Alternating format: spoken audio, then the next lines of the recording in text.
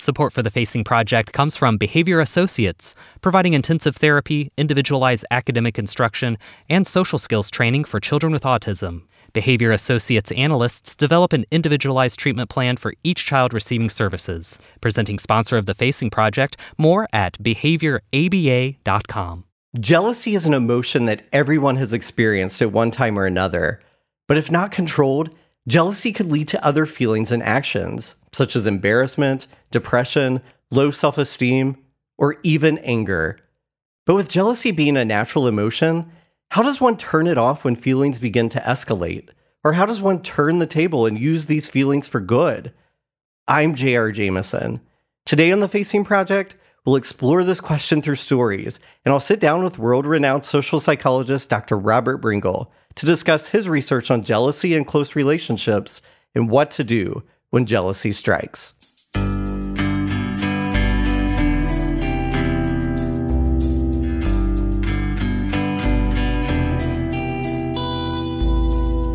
If I close my eyes tight enough, I can almost be transported back in time to the late 1980s, and the first time I experienced jealousy. Or was it envy? Or was it envy that led to jealousy? Well, the truth is, folks confuse these two words on the regular, but they're actually extremely different emotions. One easy way to remember the difference is that envy is the feeling of wanting something that someone else has, be it an opportunity, an experience, or a physical attribute. For instance, I'm constantly envious that my husband is really good at business. He's just a business-minded person, and he's a bit envious of my storytelling abilities. So in some ways, our envy cancels itself out, but it still exists. Jealousy, on the other hand, is feeling threatened or fearful because you believe something you already have is going to be taken away. The website Language Tool makes it really easy to understand. It takes 2 to be envious and 3 to be jealous. But we'll talk more about this difference later on when I chat with Dr. Robert Bringle. So, with confidence, I can say that when I close my eyes really tightly and find myself transported back to the late 1980s, the emotion I felt was indeed jealousy. It was a sticky afternoon in the depths of summer, the kind where running through ice-cold hose water or jumping into a pool is the only escape, and I wanted nothing more than to do just that at my best friend's house. His parents had an above-ground 4-feet-deep rectangular swimming pool with a lounge deck and volleyball net. For beach balls only, of course, not really volleyball, and I was envious of that pool. I used to beg my parents for hours on end to get our own, but that's another story for another day. On that particular day in the late 1980s, my friend didn't invite me over to swim. Even when I called to invite myself, his mom said he wasn't feeling well. "But can I come over to swim, even if he can't come outside?" I said. "No, sweetie," his mom said. "You'll need to come another day." Later, I learned that he was not only not sick, but he had invited the new kid in the neighborhood over to swim instead of me. My face became hot, my breathing labored. I was livid. And I was also jealous. What I feared more than melting down into a puddle of sweat on that hot summer day was being replaced by the new kid. My friend with the pool was my best friend, and if I fell out of favor, I could lose not only my standing as the best friend, but also the pool, camping trips, skipping rocks in the creek, and so much more that defined our friendship, and what I thought were moments that could only be shared between the two of us. Of course, we grew from those 5th graders into teens and eventually adults, and that moment suspended in time now seems so frivolous to me, but it stays in my memory because it was the first time I had that feeling. But it wasn't the last. Jealousy is a normal emotion that we all experience, but knowing how to manage it is important to your own mental and physical health. Otherwise, jealousy could lead to depression, low self-esteem, or even anger and emotional or physical violence. But with jealousy being a natural emotion, how does one turn it off when feelings begin to escalate? Or how does one turn the table and use these feelings for good?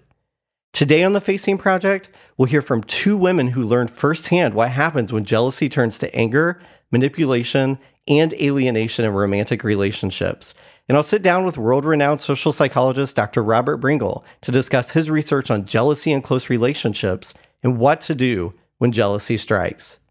Due to strong language and content that may be disturbing to some, Listener discretion is advised.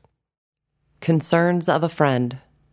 Ashley's story is told by Aaron Lichtenfeld, performed by Katie Lynn Wolf. My best friend, who I'll call Beth, is one of the most sincere and intellectual people that I know. She has always battled internally. When we met in middle school, she contemplated taking her life.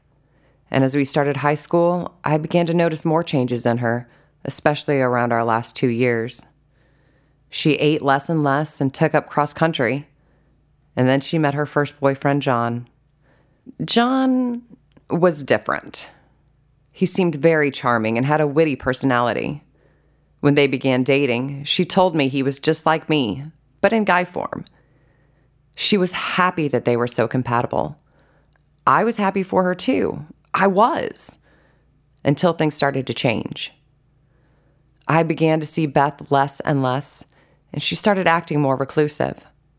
I assumed it was because she was happy in her relationship with John, so I tried to remain happy for them. That was not the case. Things went from being lighthearted and fun to serious very quickly, and not in a good way. There were times when he would force intimacy by choking her while saying she was the only one for him. And she began to realize just how volatile the relationship was becoming. She tried to leave. The first time was not successful. John started to get upset and claimed that she was the only one to make him cry when they got married and had children, not while they were only dating. So she stayed. For a while, Beth and I stopped talking. She distanced herself so much from me that I couldn't break through her wall. Around this time, I found out that she had started talking to our old friend Chuck. She reached out to him for support, but it became more between the two of them.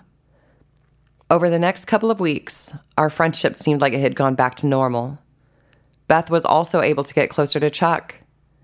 The beginning of their relationship went well, except her ex-boyfriend John was stalking her. So she changed her number a couple of times, but that didn't matter. He would find a way to get her new number. Then he started making numerous fake accounts on social media and kept adding her, and he would have his friends drive to her house so they could try talking to her. During one instance, Chuck was leaving when John and his friend pulled up. Beth told Chuck to go inside, and she told John to leave. But he had a meltdown and stayed on her property for a while before he finally left. The two wouldn't see John again, but he would be a constant source for their fighting. When the two would fight, Chuck would tell Beth he wished she and John never dated. He also wished that he could have been her first and only partner. When she would try to talk to other male friends, Chuck would get jealous. I mean, really jealous. He was very insecure, and then he started accusing her of talking to John again. I stepped in during one of those fights, and Chuck went off and told me to mind my own business and called me horrible names. Things were resolved for a while, but another fight happened during my graduation open house. Chuck said that I had lied about the way he had talked to me, and he punched a hole in the wall. The two left. A couple of weeks later, I broke up with my boyfriend and was seeking Beth's support. She said she would come over that night, but never did. I was distraught because my best friend wasn't there for me in my time of need. A couple of days went by and she sent me a text. I decided that it was too late and I couldn't be supportive of her or her relationship with Chuck anymore. We wouldn't speak for 2 years. I started college that fall and tried to focus on making new friends. One night, I decided to creep on Chuck's profile. One of his main pictures was of my ex and me. Chuck and his friends wrote horrendous comments underneath, which made me super upset. Beth had joined in too. Seeing that made it easier to distance myself during those 2 years.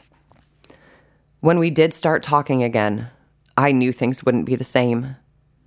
I made some changes and noticed many changes in Beth as well, but she wasn't as happy-go-lucky as she used to be, and she looked different too. Now I couldn't pinpoint it. As we started getting more comfortable with each other, she began to open up. She told me about an instance in which she tried dumping Chuck. He held a knife to his throat and said that he would kill himself if the two weren't together. There have been more instances that have occurred since we have been friends again.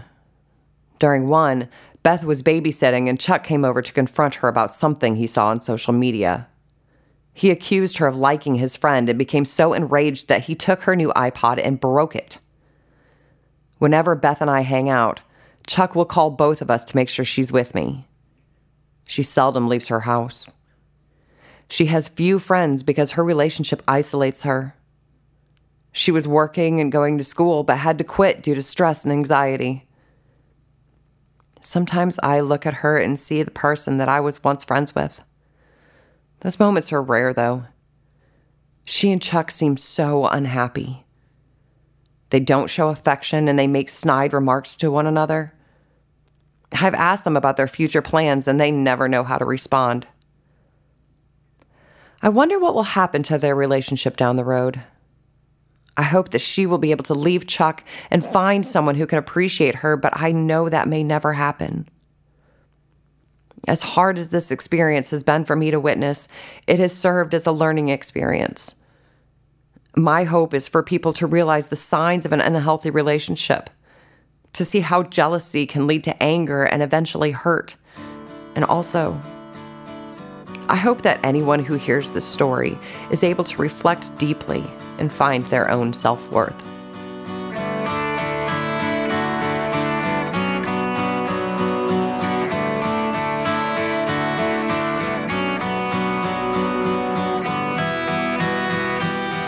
Suffering in Silence. Alicia's story as told to Brianna Thompson, performed by Tiffany Irk. I'm what you might call a secondhand victim of domestic violence. No, I haven't personally experienced physical or emotional abuse, but one of my friends has. And her injuries and ongoing problems continue to affect my life because I care about what happens to her and her young daughter.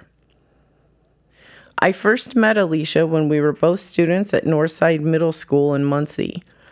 A mutual friend introduced us, and the three of us enjoyed hanging out, watching basketball games on TV, and eating at Applebee's.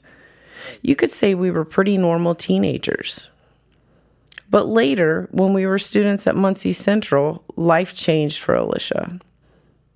She started dating an older guy from Indianapolis, and they got serious very fast. During our senior year, she got pregnant and had a daughter. Then, right after graduation, she left Indiana for Texas, where she lived with her boyfriend and his family. We didn't know it then, but she had been in an abusive relationship almost from the start. Her boyfriend was always jealous, not only of other guys, but even when Alicia would hang out with me.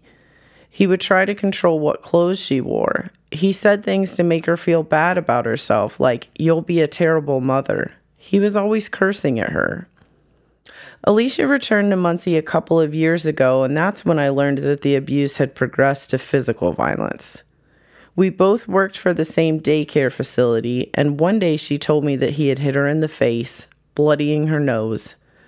Another day she showed up at work with a black eye. I couldn't understand why she continued to have him in her life, especially when she admitted that she was scared of him.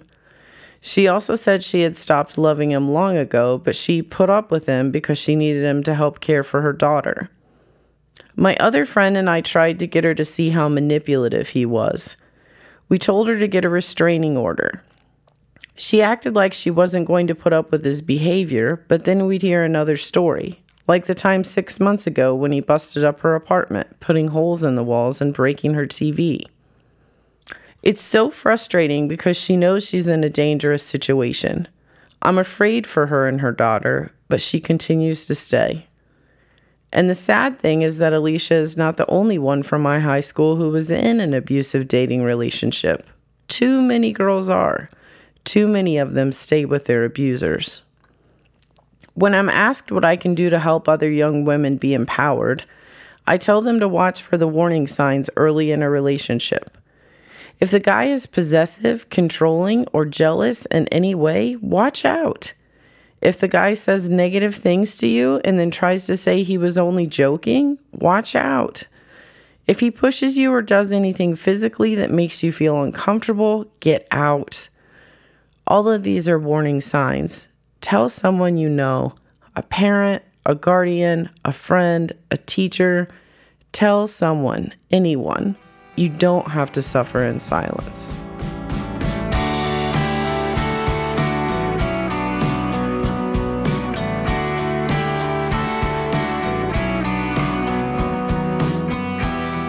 If you or someone you know is a victim of domestic violence, you don't have to suffer in silence.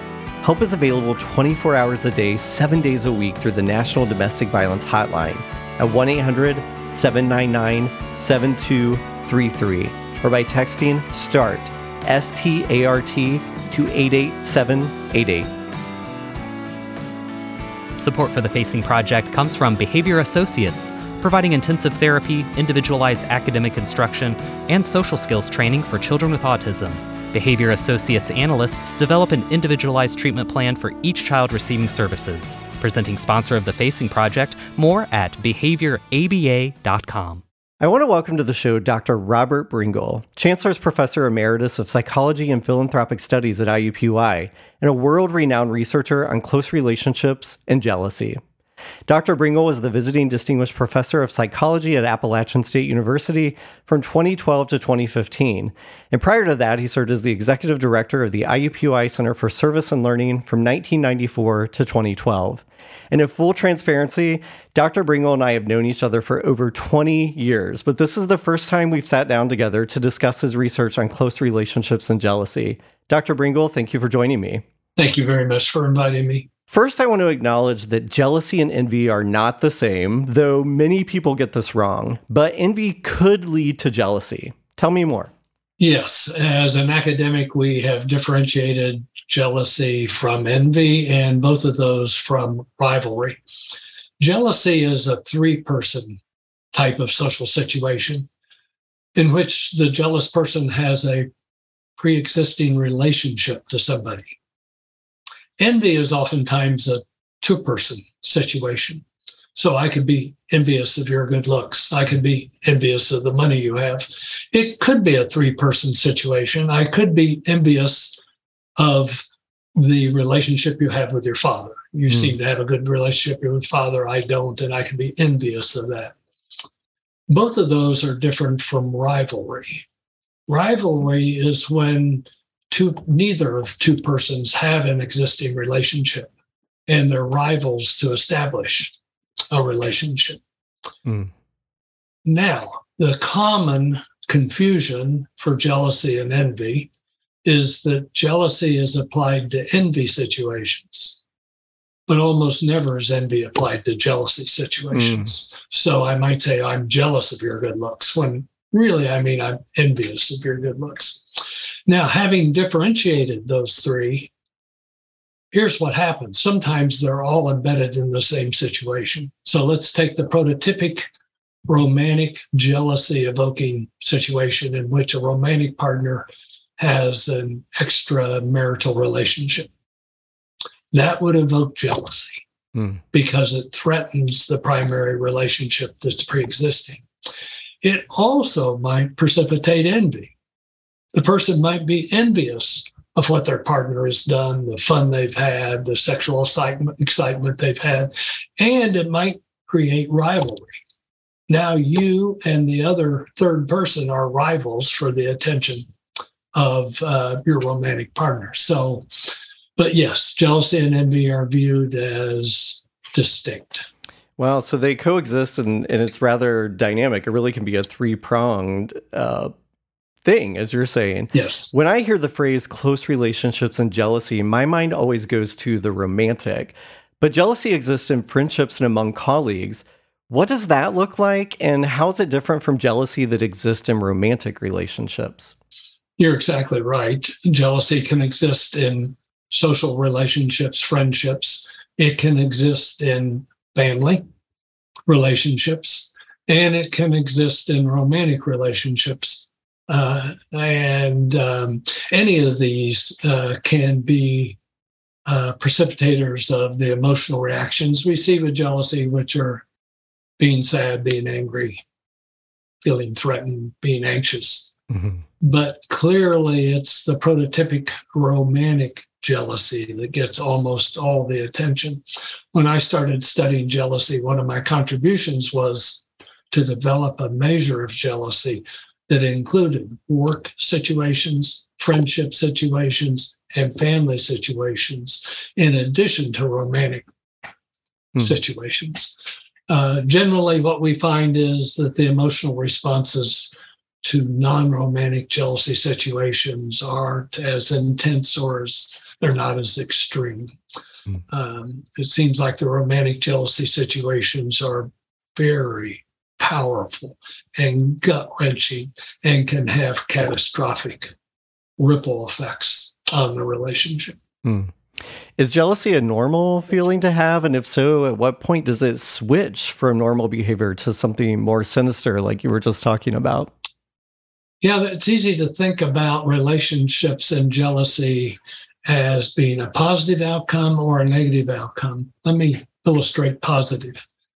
You perceive a threat to a relationship you really care about, and it makes you angry, it upsets you, and you want to do something about it. So you confront your partner with it, you have conversations and discussions about it, and it strengthens that primary relationship. But as you all know, it can destroy that primary relationship. It can result in abuse. It can result in murder. As a matter of fact, jealousy can be a precipitating event for severe domestic violence. So I think it becomes problematic when it doesn't produce those positive outcomes. I think it can be problematic when the person is hypervigilant and hypersensitive about any little thing that might be happening with the partner. Well, the partner seemed to be really engaged in that conversation at that party. What we find is people who are prone to jealous responses overinterpret those little events. They take them as very personal. They overgeneralize the implications of it. And that can be problematic if it's always a nuisance in a relationship, or even more severe than just a nuisance. It's disrupting the relationship regularly. Well, since jealousy tends to center itself on losing something, be it power, like we've talked about, or a person or a relationship, and it almost always manifests into resentment, or at least it seems that way, how do those in close relationships salvage what they once had when jealousy strikes? Yeah, I think it can be viewed as an opportunity, as I mentioned previously, for the person to examine their level of commitment to the primary relationship, to examine that with your partner and see if it's reciprocated, and in some ways then to strengthen that commitment. You mentioned power, and that turns out to be a very important factor, a relationship factor in jealousy. There's something called Waller's principle of least interest. And Waller's principle of least interest says the person with the least interest in a relationship has the most power. That means the opposite of that is the person with the most interest in a relationship has the least power. They have the biggest commitment, the biggest investment, and the most to lose. And what we found in our research is that relationships differ in their capacity to evoke jealousy.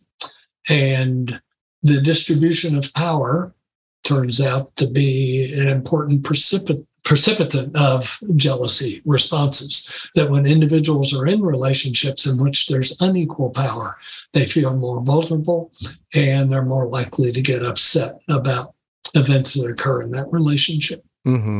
Thinking about that power dynamic, if not controlled, jealousy could actually lead to other feelings and actions, such as embarrassment, depression, codependency, low self-esteem, and as we heard within the stories today, even anger and emotional or physical abuse. With jealousy being such an innate emotion, how does one turn it off or turn the table and use it for good? Yes, it's very clear that anger is the dominant emotion when somebody is jealous, and they may keep that to themselves. They may express it, have an argument, confront the partner. I think it's important to acknowledge that there are multiple determinants of jealousy. It used to be, and this goes back into the 50s and 60s, when you look at articles in women's magazines that talked about jealousy, the issue was there's something wrong with me if I'm jealous. And it could be that there are individual personality attributes that feed jealousy. Low self-esteem would be one that can be a internal determinant of jealousy, being insecure, being very emotional. I've also mentioned that there can be relationship characteristics that can produce jealousy or feed jealousy, like distribution of power. Mm-hmm. And then there are certainly extra relationship events that occur. So if somebody comes up and hits on your romantic partner or your best friend, you feel threatened. Mm-hmm. That's a real threat and deserves some sort of response. Mm-hmm. So one of the ways in which I think individuals can help themselves when they're experiencing jealousy is to do an analysis of what is contributing to those negative emotional feelings that they're experiencing. Mm-hmm. Is it me and my hypersensitivity? Is it the nature of our relationship? Is it an event that warrants or deserves being vigilant? Mm-hmm. And to sort out different possibilities for why they're experiencing that jealousy, and then to see how they can focus on the primary cause. Well, if it's an external event, somebody hitting on a romantic partner, well, let's deal with that. If it's the power distribution in the relationship, let's talk about that. Mm-hmm. And if it's me and my insecurities, well, let me critically examine them and maybe make adjustments to how I'm interpreting events that are precipitating the jealousy. Are there superhumans out there, those people who just don't get jealous? It's interesting. When I started my research on jealousy, I mentioned to my father that I'm studying jealousy, and he made the following comment. He said, "Your mother and I never experienced jealousy." Wow. Because we were secure with our commitment to each other. Well, that's a very healthy type of relationship to be in. Now, there are always uncertainties about a relationship and where it's going, but what he expressed is a very affirming perspective on their relationship, and the lack of jealousy wasn't a problem. It was, in fact, an attribute of the strength the relationship had. However, the lack of jealousy can be diagnostic of problems in relationships. How I've described jealousy as a protective response that's protective of a relationship you care about can be very healthy. But if you don't care, if you're apathetic, if you aren't sure of the future of the relationship and don't want to protect it, then the lack of jealousy might be symptomatic of other deeper issues. So again, just like we can envision that the presence of jealousy can be positive and negative, the absence of jealousy can be positive and negative in its clarification of what's going on in the relationship. And it could be, too, if one side of a partnership is saying, oh, jealousy doesn't exist here, we don't know that from the other partner, right? The other partner may feel that there is jealousy. So in some ways, it could also be a lack of self-awareness, too, in some ways. So if jealousy is negatively impacting someone's life, what would you say to them, or where would you tell them to turn? Yeah, I think, as I've illustrated with the multiple causes of jealousy, there's some reflection and assessment that an individual can do and then take appropriate steps. I think it's also important to acknowledge that jealousy may be the symptom, but there may be underlying deeper issues in a relationship that also deserve attention. And there are a lot of self-help books and self-help resources that may be appropriate to help improve a relationship and strengthen it. And then there's also counseling that may be recommended, where both partners go for relationship counseling to get help with an analysis of what are the strengths of this relationship, what are the shortcomings, how can we both improve, and so having a third person help with an examination of jealousy and deeper issues can be very helpful. That could be a friend, it could be a minister, it could be a professional counselor, but they can provide insights sometimes that can be helpful to a couple. Dr. Robert Bringle, Chancellor's Professor Emeritus of Psychology and Philanthropic Studies at IUPUI and a world-renowned researcher on close relationships and jealousy, thank you for joining me on the Facing Project. Thank you for having me.